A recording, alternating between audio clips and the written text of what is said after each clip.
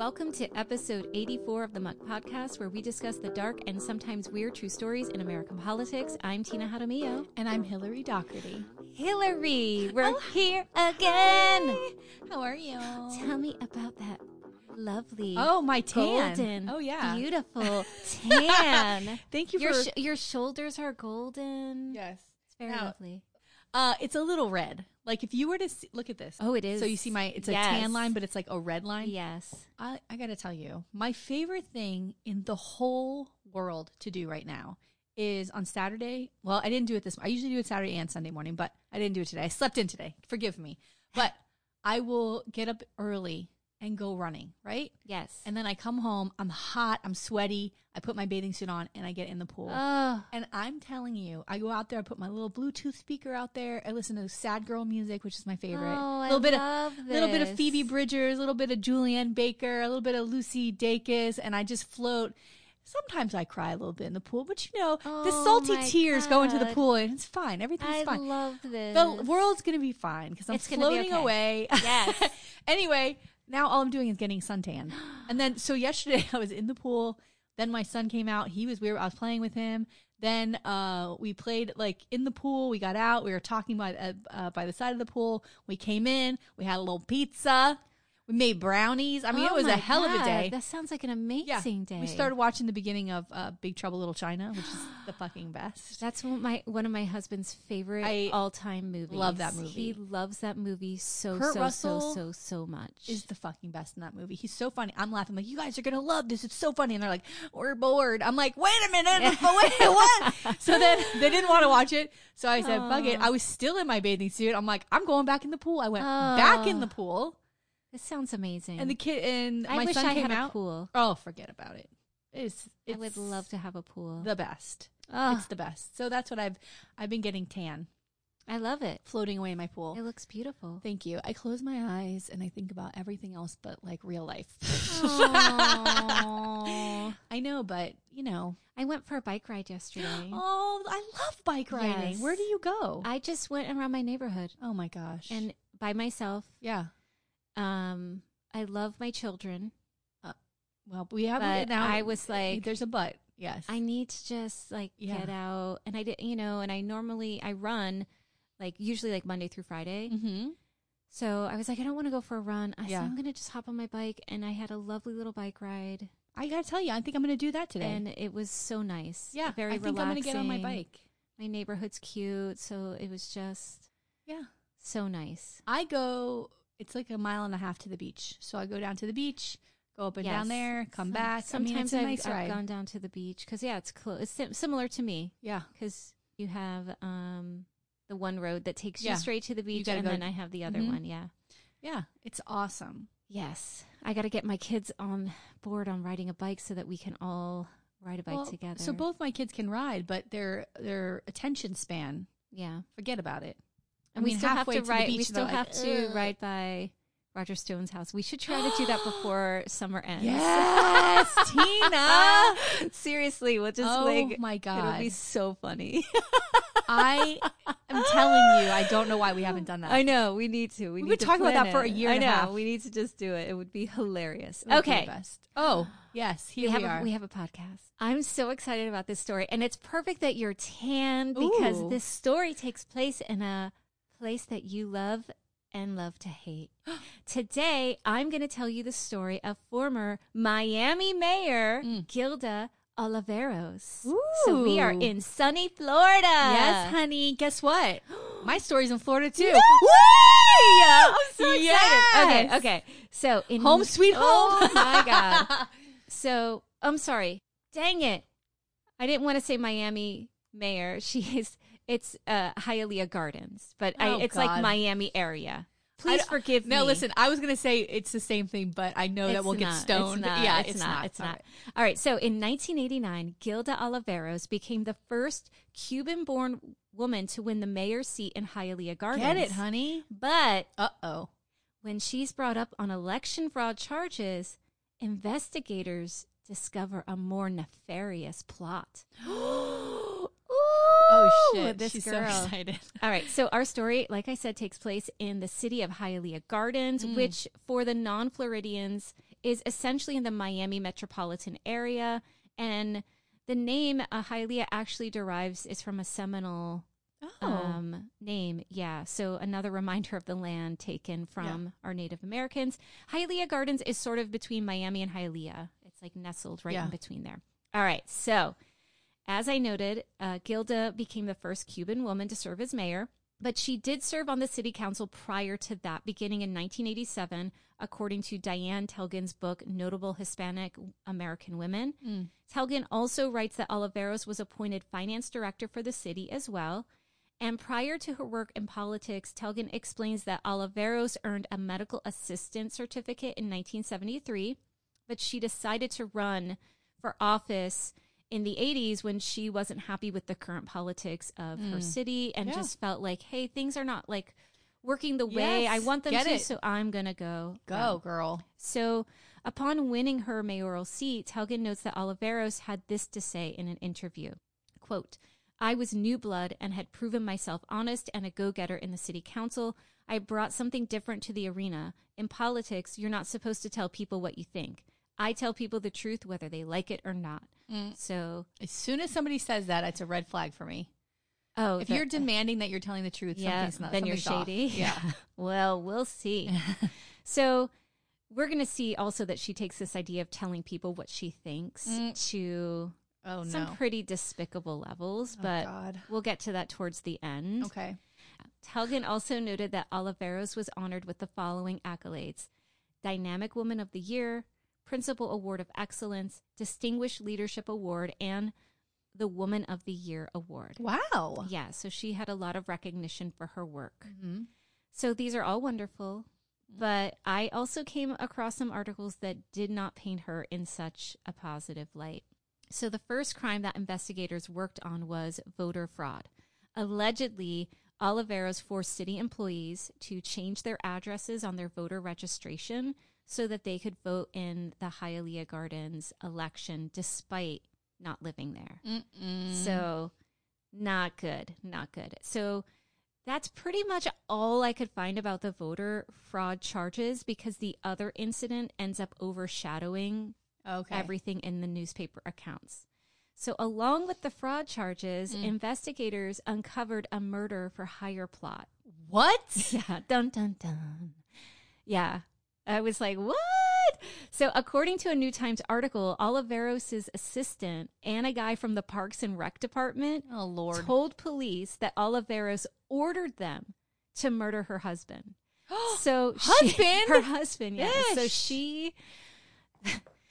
she goes to city employees and is like, hey, I need you to murder my husband. I mean, why wouldn't you go to somebody you don't know? Yes, it's a little cuckoo. We know your face. Your picture's up in the fucking city hall. We know who you are. Yes. So they also claimed, according to the article, that when they refused, she intimidated them with harassment.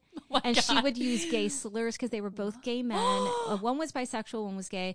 And she would use gay slurs against them when speaking to them. And just really tried to kind of coerce them into doing this thing. That's usually what works. Let's call people names to make them murder for you. Yes. And Matt Meltzer, writing for Thrillist, states that Oliveros she used them being gay against them as her defense, claiming that they had it out for her because there was already this anti-gay discrimination lawsuit pending. So they had already filed like this discrimination suit saying, you know, the way that she talks to us is discriminatory. And she's like, that's why they're saying I did this murder for hire plot. They're just trying to get back at me. But it doesn't make sense. No. You know, they already have a lawsuit against you. Like, why throw this other thing? It doesn't make sense at all. Meltzer also offered another motive, which was a $45,000 life insurance policy that she'd just taken out on her husband, Angel Ramos. 45? I know. And that's her second husband. Okay. So here are some details of the murder plot. According to Oliveros versus State, the first plan was to have Ramos murdered while he worked at the flea market. He was a security guard there. Or to have a fake home invasion. And then another plan was to kidnap him, take him to a remote location, kill him, and then set the car on fire. And the Tampa Bay Times noted that the prosecution played videotape of Oliveros plotting the murder for hire. So they had this evidence of her talking about these plans. So the charges were solicitation to commit murder, voter fraud, false swearing to an oath, and insurance fraud. And during her defense, Oliveros, according to Meltzer, claimed that she wasn't anti-gay because her daughter was a lesbian. Oh, P.S. big deal. She outed her daughter in public court. So her daughter wasn't out as a lesbian, and she just says this in court. Wow, what a cunt. I mean, Can to you imagine? use like your daughter as a reason, like that's Right. a reason why. And was she gay or not? Or is she just saying this to go, oh, my daughter's gay? You know? It's ridiculous. Could you imagine? It's ridiculous. Another courtroom shocker, her ex-husband Ramos testified in her favor. Wow. Which was huge. And according to Jose Herrera reporting for the Sun-Sentinel, Oliveros' defense attorney, Ed Shohat, told the jury, just the very thought of the intended murder victim siding with the defense, where have you seen such a thing? So he said, like, basically, like, why would the person that you're trying to kill testify in your favor and want to say, like, no, I don't believe that she did this. But still, in July 2000, she was found guilty on all the charges I listed. The defense attorney Shohat said, quote, the verdicts were outrageous, we're shocked and surprised. And Joe Centurino, the lead prosecutor in the case, said, quote, it was a hard case to try. This jury took their time and they arrived at the correct verdict. And Kathy Fernandez Rundle, then Miami-Dade state attorney, said... hold on, pause. I mean, she's horrendous. Go look up her record. Yes. Sorry. So she said, we did not pick our witnesses. This started out as a voter fraud case, and we followed the witnesses, and we followed the evidence. From our perspective, justice was served. So that's what she said. I think the husband probably testified in her favor because she's a fucking ball buster. You know, behind closed doors, she's like, oh, honey, or she's threatening him, or God knows what. Who knows? Yeah. Maybe he just didn't want to believe it. I mean, but what's that relationship, right? Yes. Like, if the police came to you and was like, your husband right now, your husband, he's hired somebody to kill you. What would you be like? What the fuck? Right? Wouldn't you? I mean, you guys are in love. Oh, yeah. No. I would be shocked. You'd be shocked. I would be shocked. Now, but if there was evidence, goodbye. Right. So yeah. But that's what I mean. That's what happened. Yeah. And I guess he doesn't believe that. Doesn't believe the evidence. I guess not. So according to Margarita Hidalgo of the Sun-Sentinel, the judge sentenced Oliveros to only the minimum time for solicitation of murder and the voter fraud, which ended up only being 4.8 years in jail is what she was sentenced to. Wow. Which is like not a lot, like to plan to kill someone. No, it's not. But I guess because you didn't kill them. But right. Right. I don't know. I feel like, like why was it the minimum? Who knows? So the aftermath. Hidalgo notes that she's also released on a $100,000 bond pending her appeal. And Jeb Bush, then Florida governor, expelled her from office in July 2000. So when she gets sentenced, he immediately expels her from that seat. And then she's out on bond. So even though she's supposed to serve those years, she still gets to appeal. So she's out on appeal, doesn't have to serve jail time until the appeal goes through. So the appeal. In January 2003, a judge overturned the murder for hire plot charges. No! So this comes down to what I think is just like a technicality, sort of like it was just a mistake that the prosecution did. And according to Diane Marrero of the Sun-Sentinel, the judge ruled that the life insurance policy from her ex-husband's employer shouldn't have been used as evidence. So there were two life insurance policies. There's the life insurance policy that she took out for $45,000. Yeah. But there was also $1 million policy. Oh, okay. That the employer took out on him. I was going to say, because why would you just $45,000 really? Right. For what? No. But she further explains where the defense went wrong. Oliveros, because she took out that policy, but because the employer took out the policy, she would have to sue the employer to get that $1 million. So they were like, why would she do that? And the judge believed that the work policy was irrelevant. So they kept talking about the $1 million policy. And as a part of their evidence. Right. And they were like, you can't do that. And what, so they employers take life insurance policies I've out? never heard of that. What did you say he was a security guard at a flea market. Why would they take life insurance policy? I don't know. That I thought was weird. And does it go to his family? Yes, like where does that money? It's very weird. Yeah. So up to this point, Oliveros only spent 28 days in jail back when she was awaiting the sentencing and waiting to get that bond. Mm-hmm. And so that was pretty much it. Like they, according to Marrera's article, she probably only got probation for the voter fraud or a light sentence. I couldn't find anything to confirm like what the final thing was, but either way. Yeah, that's incredible. Nothing. Yeah. So some points of interest. One New Times article noted that there was allegedly Santeria rituals forced upon the staff by this mayor. Yeah. Her nickname was the miniskirt mayor because she was always in these like short skirts and like blazers. Like that was her outfit. Yeah. And the heels. Other things that came out in trials, she allegedly was getting down with a neighboring mayor while both of them were still married. And according to Hidalgo of the Sun Sentinel, she asked a city employee to distract her husband so she could hook up with the other mayor. And apparently the other mayor, his name was Martinez, would visit her office a few times a week. And the secretary was told not to interrupt, quote, no matter what, according to William Lave's New Times article. And that article was like back in 1992 before the fraud and these other charges came out. So she was, kind of doing things like that. Get it. According to a New Times article, she divorced Ramos around maybe 1989 after an election. She loses her seat in 1993, marries Ramos again, then wins the mayoral seat in 95. So she is back and forth with Ramos. And another New Times article, I thought this was a little wackadoo. So this article by Ted Kissel says that after being outed in a letter about corruption, so someone had written a letter to the news about all of this corruption happening, right? And she's named and other people are named, right? She allegedly wrote, quote, Corruption 2, which was another letter that she herself allegedly wrote where she accused a ton of employees, including her secretary, and the guy who she allegedly ordered to make copies of that document and mail out. She told him put gloves on to avoid fingerprints and detection, make copies of this letter, and he's named in the letter like for corruption himself. Fucking asshole. And to send this letter out, but she denied being involved. And she even put like a little thing about herself to like throw people off the trail that she may have been the one to write it.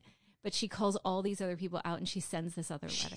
A little weird. This lady is so interesting to me. Very, very strange. Like she can't let just something sit. No. And P.S. this secretary knows you're fucking in your office. Yes. Like, maybe not talk shit about her. Maybe that's not a good idea. She did. So I wanted to be ensured. This is the thing that I thought was most disgusting about. I mean, yes, it was horrible that she tried to kill her husband. But she was like, her attitude towards blacks was so disgusting. Oh, God. So I wanted to be sure to include it. So not only was she involved in that, like I said, the voter fraud, the outing her daughter, but she displayed some pretty terribly racist behavior while in office. According to Tristram Corton's New Times article, she had a roller rink closed down. Excuse me? I know. I was like, excuse me? Hillary's going to flip out. Bitch. Why? The owner of the rink felt that it was because of the soul night that he held each week. And some of the evidence, because the owner took the city to court, because he's like, you closed down my business. And it's because you guys are a bunch of racists. Dang. And the police chief actually had a tape of racist songs that he'd keep in his car and he'd play for people for fun. But Oliveros, the mayor, played a role. A former aide to the mayor noted that she used to call her darky and lesbian. Witnesses like in the 90s and 2000s. Can you imagine? Oh, witnesses saw Oliveros order the police chief to close the rink so blacks would not, quote, darken her town. Oh!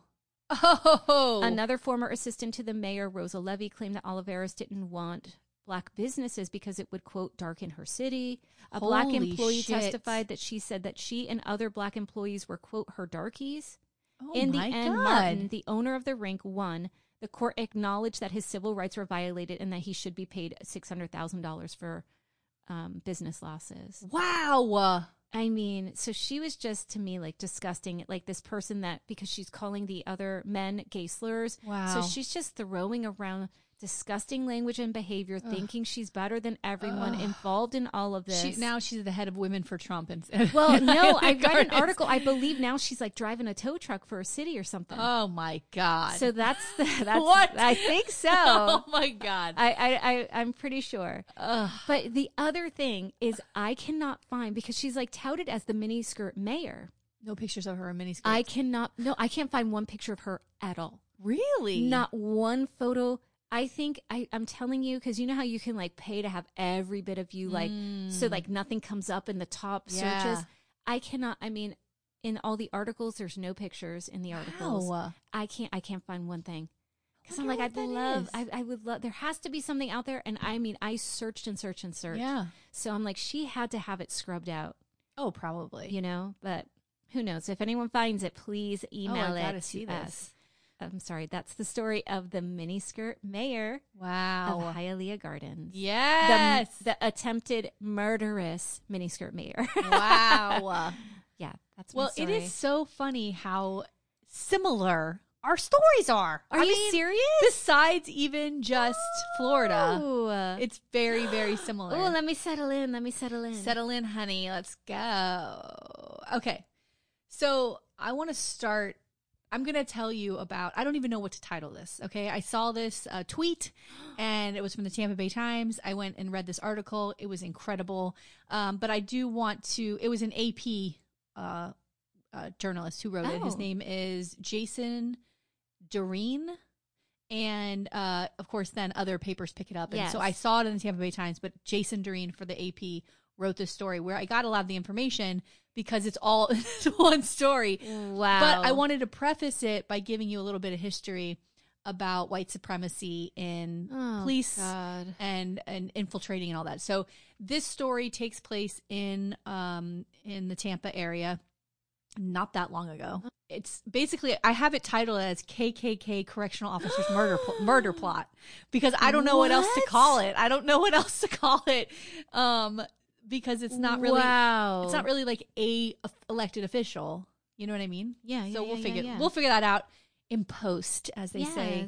In the I like biz. that title. All I right, like cool. that title. So a little bit of history before we get into what actually happened. So we both covered some racist ass sheriffs in Florida in the 50s and 60s who were responsible for murders, right? For stringing up oh my God. black people. Oh my God. It was fucking, it's unbelievable. Disgusting. So we should maybe list some of those episodes when we talk about this. But those were cases in the 50s and the 60s, and it just never really goes away, right? It's always been there. And this doesn't mean all police. I don't want to hear bullshit. It's just there are cases where this is now a thing that's happening, and it's purposely happening, right? Where, and it's certain departments sometimes like it's sort of just part of the culture, you know. And there's always an inherent like bias that we have as white people, right? We always have these things that I'm not racist, okay, but there's this thing, and you have to acknowledge it and think about it and talk about it and untangle all of those biases.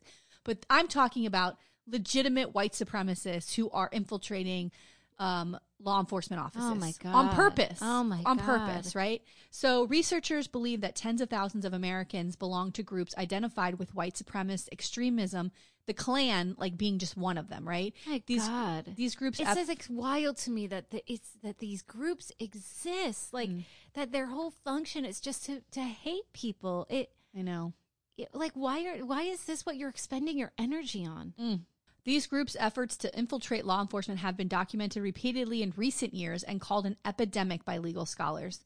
FBI Director Christopher Wray said at a March 2021 Senate hearing that, quote, racially motivated violent extremism, end quote, mostly by white supremacists, accounts for the most rapidly rising share of domestic terrorism cases. My God. During the January 6th insurrection at the U.S. Capitol, thin blue line flags, which represent police, flew alongside white supremacist signs and banners, and more than 30 current and former police officers from a number of departments around the nation were identified as attendees. I mean, come on. That's very scary. That's incredibly scary. Yeah. Quote, white supremacist groups have historically engaged in strategic efforts to infiltrate and recruit from law enforcement, said an FBI document released by a congressional committee in September, about 4 months before the Capitol riots. In the intelligence assessment written in 2006, the FBI said some in law enforcement were volunteering, quote, professional resources to white supremacist causes with which they sympathize, end quote. In November, a Georgia deputy was caught on an FBI wiretap boasting about targeting black people for felony arrests so they couldn't vote. My God. In 2017, an interim police chief in Oklahoma was found to have ties to an international neo-Nazi group. In 2014, 2 officers in Fruitland Park, Florida, were outed as Klansmen and forced to quit. Despite repeated examples, white supremacists who are fired from law enforcement jobs after being discovered can often find jobs with other agencies. There is no database officials can check to see if someone's been identified as an extremist. So make one. Yeah. I feel like today, making a database is probably really fucking easy. So some states are doing it. Like, despite domestic terrorism experts have been calling for better screening to help identify extremists before they're hired. Some states, such as California and Minnesota, which just have so many problems in St. Louis, right, have tried to pass new screening laws only to be prevented by police unions, whose legal challenges argued successfully that such queries violate free speech rights. Not if you're part of a hate terror, a domestic terrorist cell. Mm-hmm. But that's their freedom of speech. Yeah. Without screening, white supremacists who get inside can operate with impunity, targeting black and other people of color, and recruiting others who share their views. Oh, my gosh. Okay, so. Oh, my gosh. It's a problem. Let's get into this story, because this is incredible to me. God. So, the story starts in 2013. Not that long ago, 8 years ago, yeah? No, not long at all. No, at Florida's Reception and Medical Center, which is a state's prison hospital. An inmate by the name of Warren Williams was at the hospital being seen. Now, he had been arrested a year earlier for striking a police officer. And Warren Williams was described as a quiet man. He's 6'1", 210 pounds. He suffered from anxiety and depression and was known for some, he would have outbursts, okay? Like, he couldn't control some of his anger sometimes. But, overall was a quiet guy, lived at his mom's house, would love to go fishing, was not a guy who, So he pled no contest to striking the police officer to receive a lighter sentence in order to receive mental health evaluation and treatment while he was in prison, right? So he's at this hospital while he's in prison getting this treatment. So in August of 2013, he approached a guard at the hospital to tell him he had lost his badge, which was a prison infraction, right? And the guard, whose name is Thomas Driver, was smoking a cigarette. And he kept blowing the smoke in Williams' face. Come on. And William asked him to stop, and he didn't. And then he asked him to stop again, and he didn't. So then Williams jumped Driver, the guard. Well, I mean, come on. Why is he Girl. One, they're in a facility where he's getting treated for mental health. Why would you provoke? Why is he provoking him? Well, it's that power. Like that Stanford prison experiment, so right? Disgusting. Where you get that little bit of power, and people who have it either they'll hurt stay you. The same who they are and are empathetic, whatever. And there's other people who you give them a little bit of power, and it's now I'm going to be as evil as fucking possible, right? So he jumps the guard, and they fall to the floor, and then Williams bites Driver. Ooh. So a group of guards responded, and they beat Williams so badly that he required hospitalization. My God. The guard, Driver, then needed tests done out of precaution, like an HIV test, and all the tests came back negative, but it angered him. He was out of control, angry about this prisoner attacking him. Yeah. Then don't smoke. Don't blow smoke in people's faces. So you should also know, take some accountability. Warren Williams is black and Driver is white, right? Right. Okay. So about a year later, in December 2014. Dozens of hooded Klansmen gathered for what's called a conclave, which is KK, right? A meeting of the Florida Traditionalist American Knights of the Ku Klux Klan. Oh my God, how disgusting. How disgusting. I'm going to say something really quick. This whole story scares the fuck out of me. So I'm worried. I'm just telling you, you're saying how disgusting, and I'm I don't want to get fucking targeted here. Yeah, no. Oh my God. I'm a little afraid. Oh God, now I'm afraid. Yeah, please be careful. I'm just saying. So members of a biker club were being naturalized as citizens into this invisible empire of the Klan, which is what they were called. This is so scary. Yeah, so Driver, known by his fellow Klansmen as Brother Thomas, this guard, right, who was bit, gosh. he was there with Sarge Moran, who was also a prison guard. So both of these guys work at this fucking prison, and they're Right. both Klansmen. Oh, goodness gracious. Moran had started working for the Florida Department of Corrections for decades, and he'd also been a Klansman for years. And according to department's records, he had been disciplined more than once by the Corrections Department for violent incidents against prisoners. And despite this, he kept his power and his position and his power over these inmates, right? So this guy's volatile. And then his buddy drivers being jumped, right, by this prisoner, getting bit by him, right? So Moran and Driver wanted to discuss an urgent matter with Joseph Moore, the group's Grand Night Hawk in charge of security. I love all these names. I don't know why, but I think it's incredible that they all have like these names of like what their position is. So Moore was a U.S. Army veteran, and when not in the Klan helmet, right, like the hats they wore, he wore a baseball hat pinned with military medals, including a Purple Heart. He commanded respect and fear from his Klan brothers and often told them stories of his work killing targets overseas as part of the elite U.S. military squad. The three men then moved away for a private talk, and so no one could overhear what they were going to talk about. And the guards showed Moore a paper with a picture of Williams, his name, and other information. So Driver described the fight to Moore and said, this is what happened. And he said he and his family had, quote, were worried for weeks about a false positive test for hepatitis C, end quote. And then Moore said to him, quote, do you want him 6 feet under? And Driver and Moran looked at each other and then both said yes. Right. So they want this guy to kill Warren Williams, who is now, by the way, out of prison. He's released. He's living with his mother. Right. Oh, no. So a month later, in January 2015. I mean, let it go. Let it go. Oh, no. Take some accountability. No. There was some provocation. This thing happened. Now move on. No. Why would they do that? So a month later, in January 2015, Moore goes to the home of Charles Newcomb, who was also a former prison guard, but also the Klan's Exalted Cyclops, which is a local chief. I love Exalted Cyclops. That's what a local chief is called. Oh, okay. So he also had worked at the prison. Where are they getting these names from? They're from fantastic. Like mythology. Yeah, it's like so they're great. part of the Odyssey. It's so good. So this hitman, right, goes and talks to this guy, Charles Newcomb, and Newcomb wanted to discuss Brother Thomas's issue, right, which is killing Warren Williams. So Newcomb said, quote, I look at it this way, brother. This was a direct attempted murder on him, referring to Williams biting Driver. He said, quote, I don't care how you look at it. We just need to do our deed. And where it falls, because he's a piece of trash anyway, end quote. God. And because of Moore's background as a professional elite government assassin, Newcomb trusted him to do it.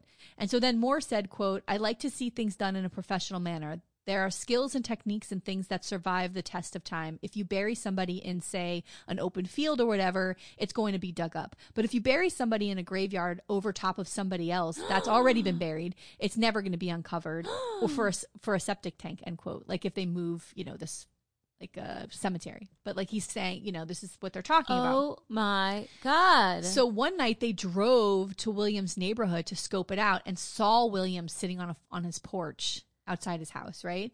And Newcomb mentioned that they could just walk up and put him out of his misery then, but then said they would need to wait until Driver, the guard that had been attacked, is at work so he has an alibi, right? Like, so they're already thinking about like when would be the best time to do this. And what, they're just going to shoot him on the porch and then drag his body and try to go bury it in a graveyard somewhere without being seen? Right. He lives with his mom. Right.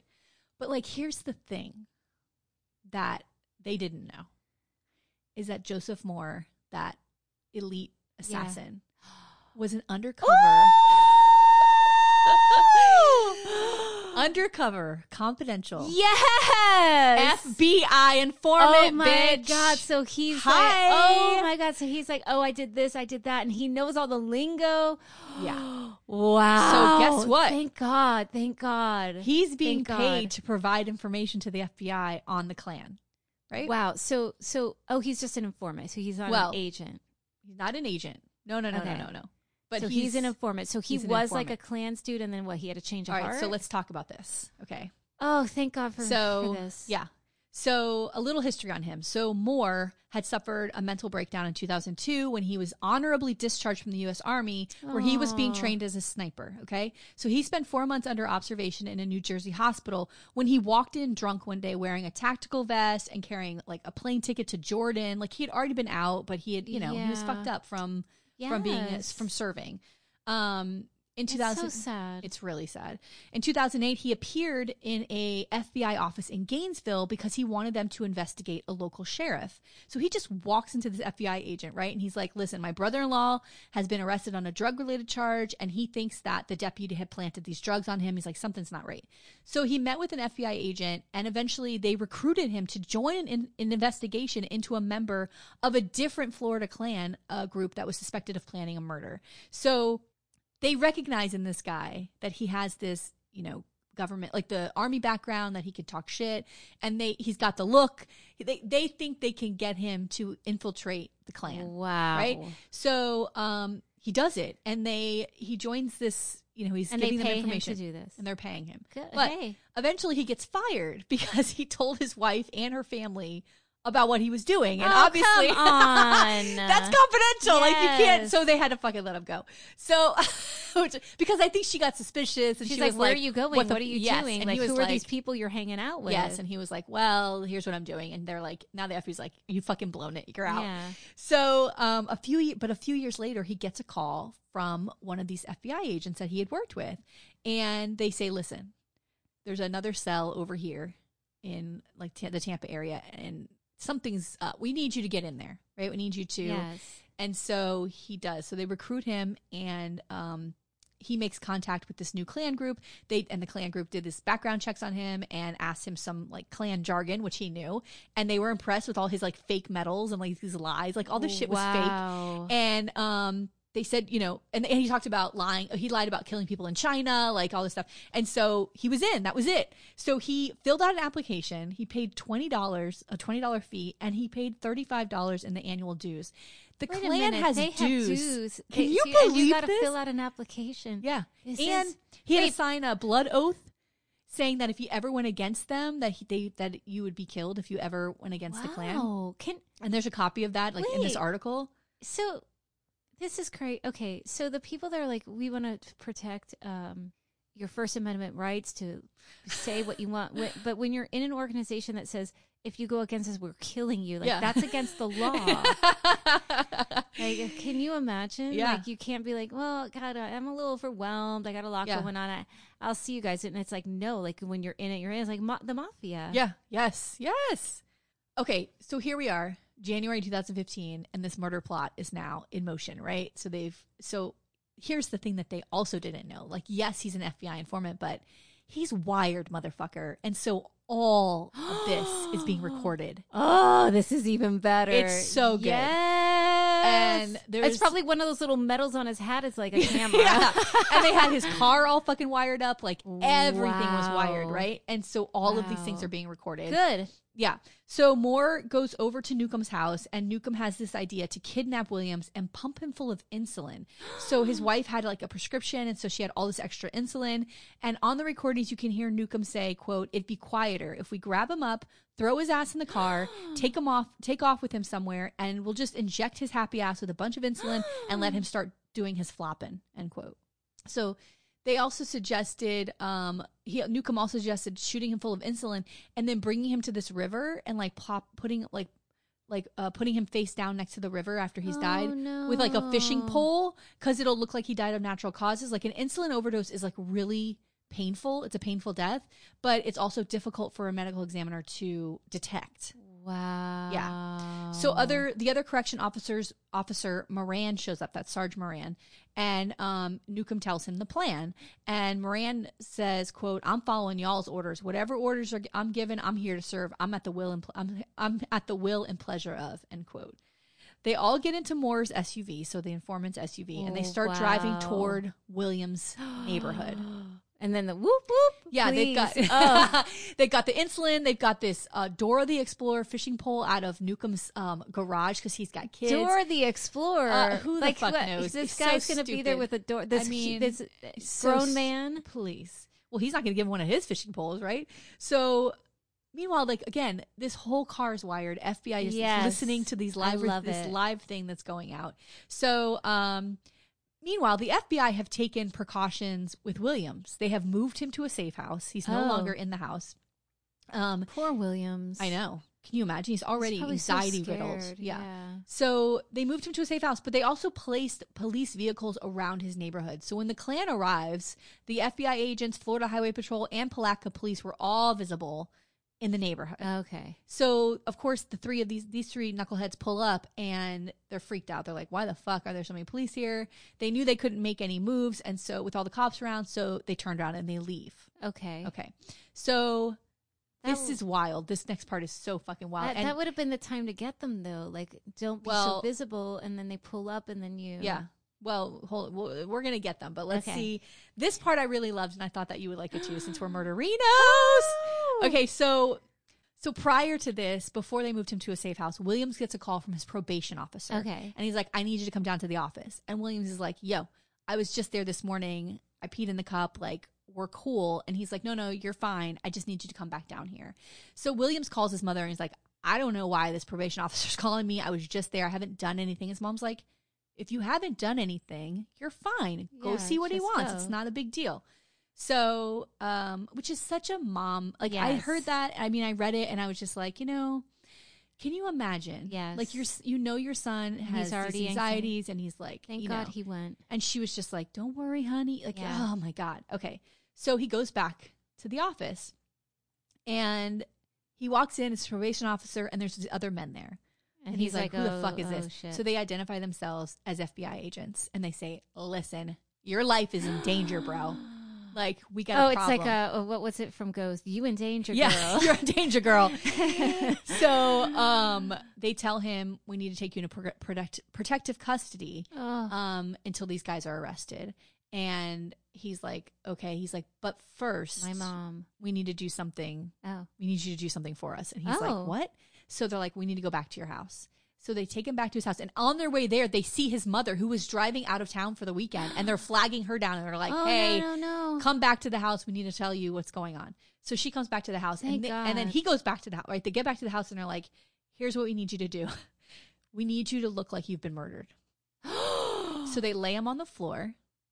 They rip his shirt to where it looks like he's got a gunshot. No. They pour water like where his crotch is so it looks like he's peed his pants. No. And they take a picture, right? So it looks like he's been murdered, right? And they give that picture to Moore, the assassin. And then they take him to the safe house, right? They take Williams to the safe house and he was there for weeks and he could talk to his mom on the phone, but she couldn't know his whereabouts, right? Like, oh my God. Okay. She must have been freaked out. I would be freaked out to be in the house. Like, what if they come to the house and they kill me because they're looking I'm sure for she him left. There's no way she stayed there, right? Yeah. So Moore then takes this picture and brings it to to these three guys, Moran, Newcomb, and Driver, and is on recording all of their reactions of like glee, happiness. Yes, this is what we wanted. This is perfect. No. So he's like, oh, hey, P.S. I went on my own. Yeah. Here's what, yeah. So, are they like, where is he? Where'd you bury him? Like, did he give like, I don't think so. They just loved the picture. So when he showed the picture to Driver, which is the original guard who got jumped, he said, what do you, quote, let us know what you think. And Driver said, that works, end quote. And then Moore said, quote, that's what you wanted, end quote. And Driver said, quote, oh yes, and then laughed. Oh my God. Yeah. So who can you like believe like someone for this potentially dead and you're like gleeful? Yeah. Oh. So all three men were arrested shortly afterwards. In August 2017, Newcomb and Moran stood trial in Lake City. Moore was the star witness, testifying against the men he had spent years befriending. Yeah. For a short time afterward, the government protected Moore's family, and his current whereabouts are unknown. So they had him in protected custody somewhere. God. In the end, a jury convicted Moran and Newcomb of conspiracy to commit murder. They were each sentenced to 12 years in prison. Driver received 4 years after pleading guilty and is due out this year, 2021, because he pled guilty. He didn't go to trial. So he rolled the dice and was like, the other two rolled the dice and got 12. Like this other story, like yes. 4 years. When you said that she got 4.8 years, I'm like, that sounds familiar. Yeah, but he pled guilty and got that. Wow. Yeah. And because of the threats in Florida prisons, Driver was moved secretly to another state to serve his time because the prisoners there are like, right. hi. Oh, they know who you are. Yeah. So even though he was a correctionals officer. Yes, yeah.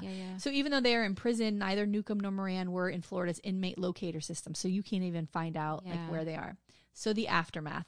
Even though 3 current and former Florida prison guards were exposed as Klansmen, the state's Department of Correction says it's found no reason to investigate whether other white supremacists were employed in prisons since the story has come out. There were no other, quote, investigative leads. Michelle Glady, the department's director of public relations, said in a statement to the AP, quote, however, any allegations of a staff member belonging to a group such as those mentioned would be investigated on an individual basis, end quote. Wow. According to this AP article, on a recent visit to the prison where the 3 Klansmen worked, numerous cars and trucks in the employee and volunteer parking lots were decorated with symbols associated with white supremacy, including Confederate flags, QAnon symbols, and the thin blue line flag decals. Oh, no. Williams has filed a lawsuit against the Klansmen and the Florida Department of Corrections, and his attorney said that they are frustrated that Florida hasn't investigated more thoroughly to see if there are more white supremacists working for the state prisons and wants them to take responsibility. Florida. Come on, Florida. Yeah. Come on, Florida, please. Florida, for its part, has sought to have the case dismissed and declined further to comment on it. Williams is haunted by Driver's imminent release, and the specter of other Klansmen have made it impossible for him to move on, end quote. Oh, this poor man. Yeah. This poor man. Tina. I'm scared. I'm scared too. But but I mean, it's another story that I feel like I haven't heard. And maybe it needs to be that we need to hear more of these stories so that people can say, we demand that this isn't happening in our prison systems. Yeah. And people who are in prison are serving their time. Yes. There's no reason to further humiliate them. They're human beings. Yes, they're serving their time. Yes. So like they have been caught, they're in prison. Okay. Now you think they should be further humiliated? No. I mean, stop. And you're not the law. For all the people who love law and order, you're not the law. Right. Do your job and go home. But what does that have to do? Why is that part of your job? To further humiliate people. What a story. Whew, girl. Wow. I know. What a story. I know. Never heard of that. And that's like a couple years ago. I know. It's not that long. I mean, this has been going on forever, just like all the rest of these stories that we do. Oh, we have to end on a happy. Oh, God. Sweet Tooth. Oh, Sweet Tooth. So, yes, you've been watching Sweet Tooth, which is so amazing, isn't it? Oh, my goodness. My children love it. Yes. Yes. My youngest was very upset with the first episode, and he was like, I don't want to watch anymore. Yeah. Well, it's kind of terrifying in the middle of a pandemic, to be honest. Yes. And I said, it's going to be okay. Just, you got to give the second episode a chance. And now he loves it so much. Yeah. He loves Big Man. Yes, me too. I love Big Man so much. So, and they're, both of them, and after the first episode, my youngest was like, if the hybrids don't get sick, why don't they just use their blood? And I was like, oh, let's wait and see what happens. And then my oldest was like, okay, they're going to be killing that. Like, they kind of were scary, trying to figure it out. And so I'm anxious to see how the last 2 episodes go. And of course, there is someone from The Sopranos on there. So, AJ Soprano's girlfriend. Oh. From the very last season. Remember, he fell in love with her. She had the kid. Oh, yeah. And she worked at the, she is the one who runs the zoo. Oh, my God. Yes. I cannot believe that. So I saw her and I was like, oh, look at her. Those big, beautiful brown eyes. Now I recognize her. Yeah. I love the zoo part. I love that. Oh, my gosh. I know. With the little girl with the pig nose. Oh, so cute. So fucking cute. So cute. And like that she has this place. And then when they were marked, that's where we are. Where they just got marked. And I'm like, oh, no. Yes. And they escaped. Sorry, spoilers. Mm-hmm. And now she's like it ended with her sitting in the chair with a gun. And I'm like, oh, okay. Please. That's where we're at too. Oh, so you have 2 left. Yes. Yeah. Oh my God, it's so good. So good. Yeah. So I think they want to like binge both of them tonight and Love finish. it. So we'll see. Yeah. We'll see. Oh, Tina. I know. And that's it. Well, listen, this has been fun. Yes. I know we haven't mentioned COVID on this episode because we were screaming about it on the last episode, but I don't. Be safe. And this is Get also we're recording this vaccinated. 2 weeks early, so I don't know where Florida's going to be in 2 weeks. Goodness. But for our friends in Florida or anybody coming here to visit, please take this seriously. Yes. For our children's sake who want to go back to school and for their health and Yes. their mental health and their well-being, please get vaccinated. Get vaccinated. If you're able Get to, vaxxed. if you're age appropriate and your body can handle it. I know there's some people that I know that have certain illnesses and they can't get the vaccine. And so I ask you to double mask. And that's why then we need to be vaccinated to protect Yes, those that's right. vulnerable The people who can't. Yeah. So please, please, please. I love my parents and I don't want them. They've been vaccinated, but God forbid. I just let's be responsible and for once in this fucking country's history, care Just do about the our right neighbor. thing. Let's do care the about our right neighbor thing. and care about our people, the people that we love. And Yes. stop. We should be listening leading to conspiracies. We should be leading the world in vaccines. You know, like we should be a role model. I mean, it's this arrogance of like thinking that you know better. There's a great New Yorker That cartoon. Individualism of like American. Hey, I found this guy's telling mindset. his wife, I found information that top world scientists and doctors haven't discovered. Yeah. And the wife's like walking out of the room. That's my life. But like that's what we should be doing. Yeah. Is if my plumbing goes, I don't call a doctor to come fix it Yes. here. If I have to go to the doctor, I don't call a plumber to find out Yes. his advice. Yes. You know, we If got you to didn't trust go- the listen, experts. if you didn't go to school Yeah. for that particular thing, Yeah. then you don't know. Right. Like reading a Facebook Right. post isn't teaching you anything. No. There's a reason why we Like, hire lawyers honestly, for their legal yes, expertise. give There's a me a reason we go to break. doctors if we have cancer or we're Yes. sick. There's a reason these things happen. Yes. And these people, these fields exist. And so why are we pretending that we know more than the leading experts in the world? In the world. Stop. I know. And you don't think you're not vulnerable. We're all vulnerable to this. Yes. Stop it. We're not Superman as much Yes. as I think I am. I'm not. Yes. Although I'm Wonder Woman, maybe. Yes. Better. Oh my gosh. Hi. 100%. All right. Listen. Goodbye. Oh, bye. Oh, that was good. If you want to see any photos or take a deeper dive into our stories, please follow the episode notes on our website, themuckpodcast.fireside.fm, and be sure to follow us on Instagram and Facebook at The Muck Podcast. To support the Muck Podcast, please visit our Patreon page. We have 3 levels of support and different goodies for each level: Muckraker, Policy Wonk, or Bleeding Heart. We can't do it without you. Music for the Muck Podcast written and performed by Sean Doherty.